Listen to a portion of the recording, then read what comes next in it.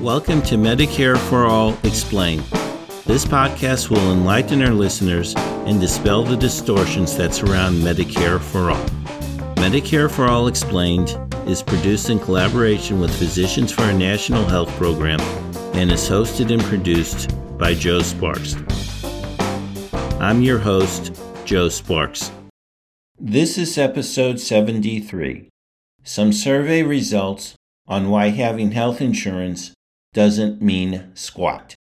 In this episode, I discuss a recent survey which illustrates why having health insurance often doesn't mean squat. The survey came out about 2 weeks ago, and it discusses some of the economic consequences that can happen when you have and don't have health insurance in the United States. Note, I will be citing several statistics during this podcast. Please don't get lost in the numbers. I will provide a link to the report in my description. You can find the numbers there. The important point to remember is that these statistics would not be an issue with single-payer Medicare for all. There would be no medical debt, and everyone would be covered with Medicare for all. Now, let's discuss the survey. The survey is titled, 1 in 4 Americans with medical debt owe more than $10,000. And the title alone shows a problem with our healthcare system. Getting healthcare should not cause anyone to go into debt. As we shall see, the survey also describes other harmful economic effects of the U.S. healthcare system. So, 56% of adult Americans, those 18 and older, have some medical debt. This again demonstrates a failure of our healthcare system and demonstrates that our healthcare system is seriously broken. I would not want to drive a car or use any product that failed more than half the time.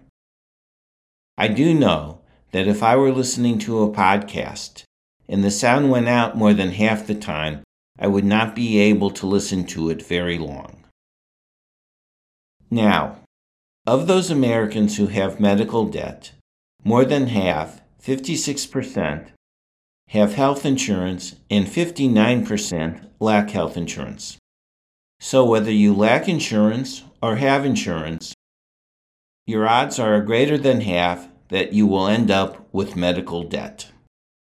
Hidden behind these numbers is how often people skip medical care because of costs, as did more than 1/4 of adults in 2017. Medical debt has serious implications for 73% of the people who have it. 26% remain in financial hardship because background and credit checks reveal their debt, preventing them from finding a job. 24% delay getting married, and 22% delay having children.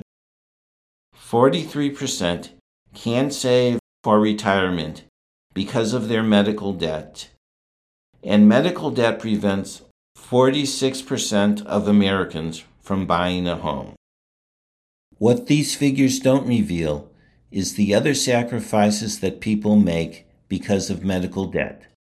They go out to eat less. They take shorter and fewer vacations. They sometimes need to buy less at the grocery store. These problems and sacrifices drag down the economy as the medical debt reduces spending in other areas. Of those with medical debt, 43% are on a payment plan. 25% are negotiating to get their debt reduced or erased. 17% aren't making payments on their debt. 23% are substituting one type of debt for another by using credit cards to pay off their debt. 21% borrow money from family and friends.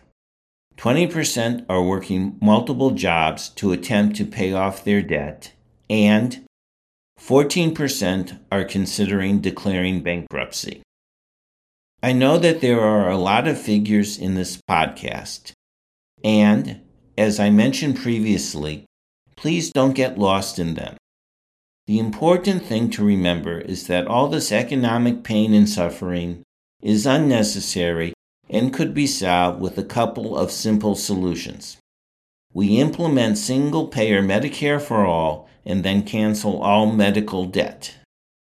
This would end medical debt and allow people to get the medical care they need when they need it without having to worry about cost. That would mean something. Thank you for listening. You have been listening to Medicare for All Explained. Remember to tell your family, friends, and colleagues about this podcast.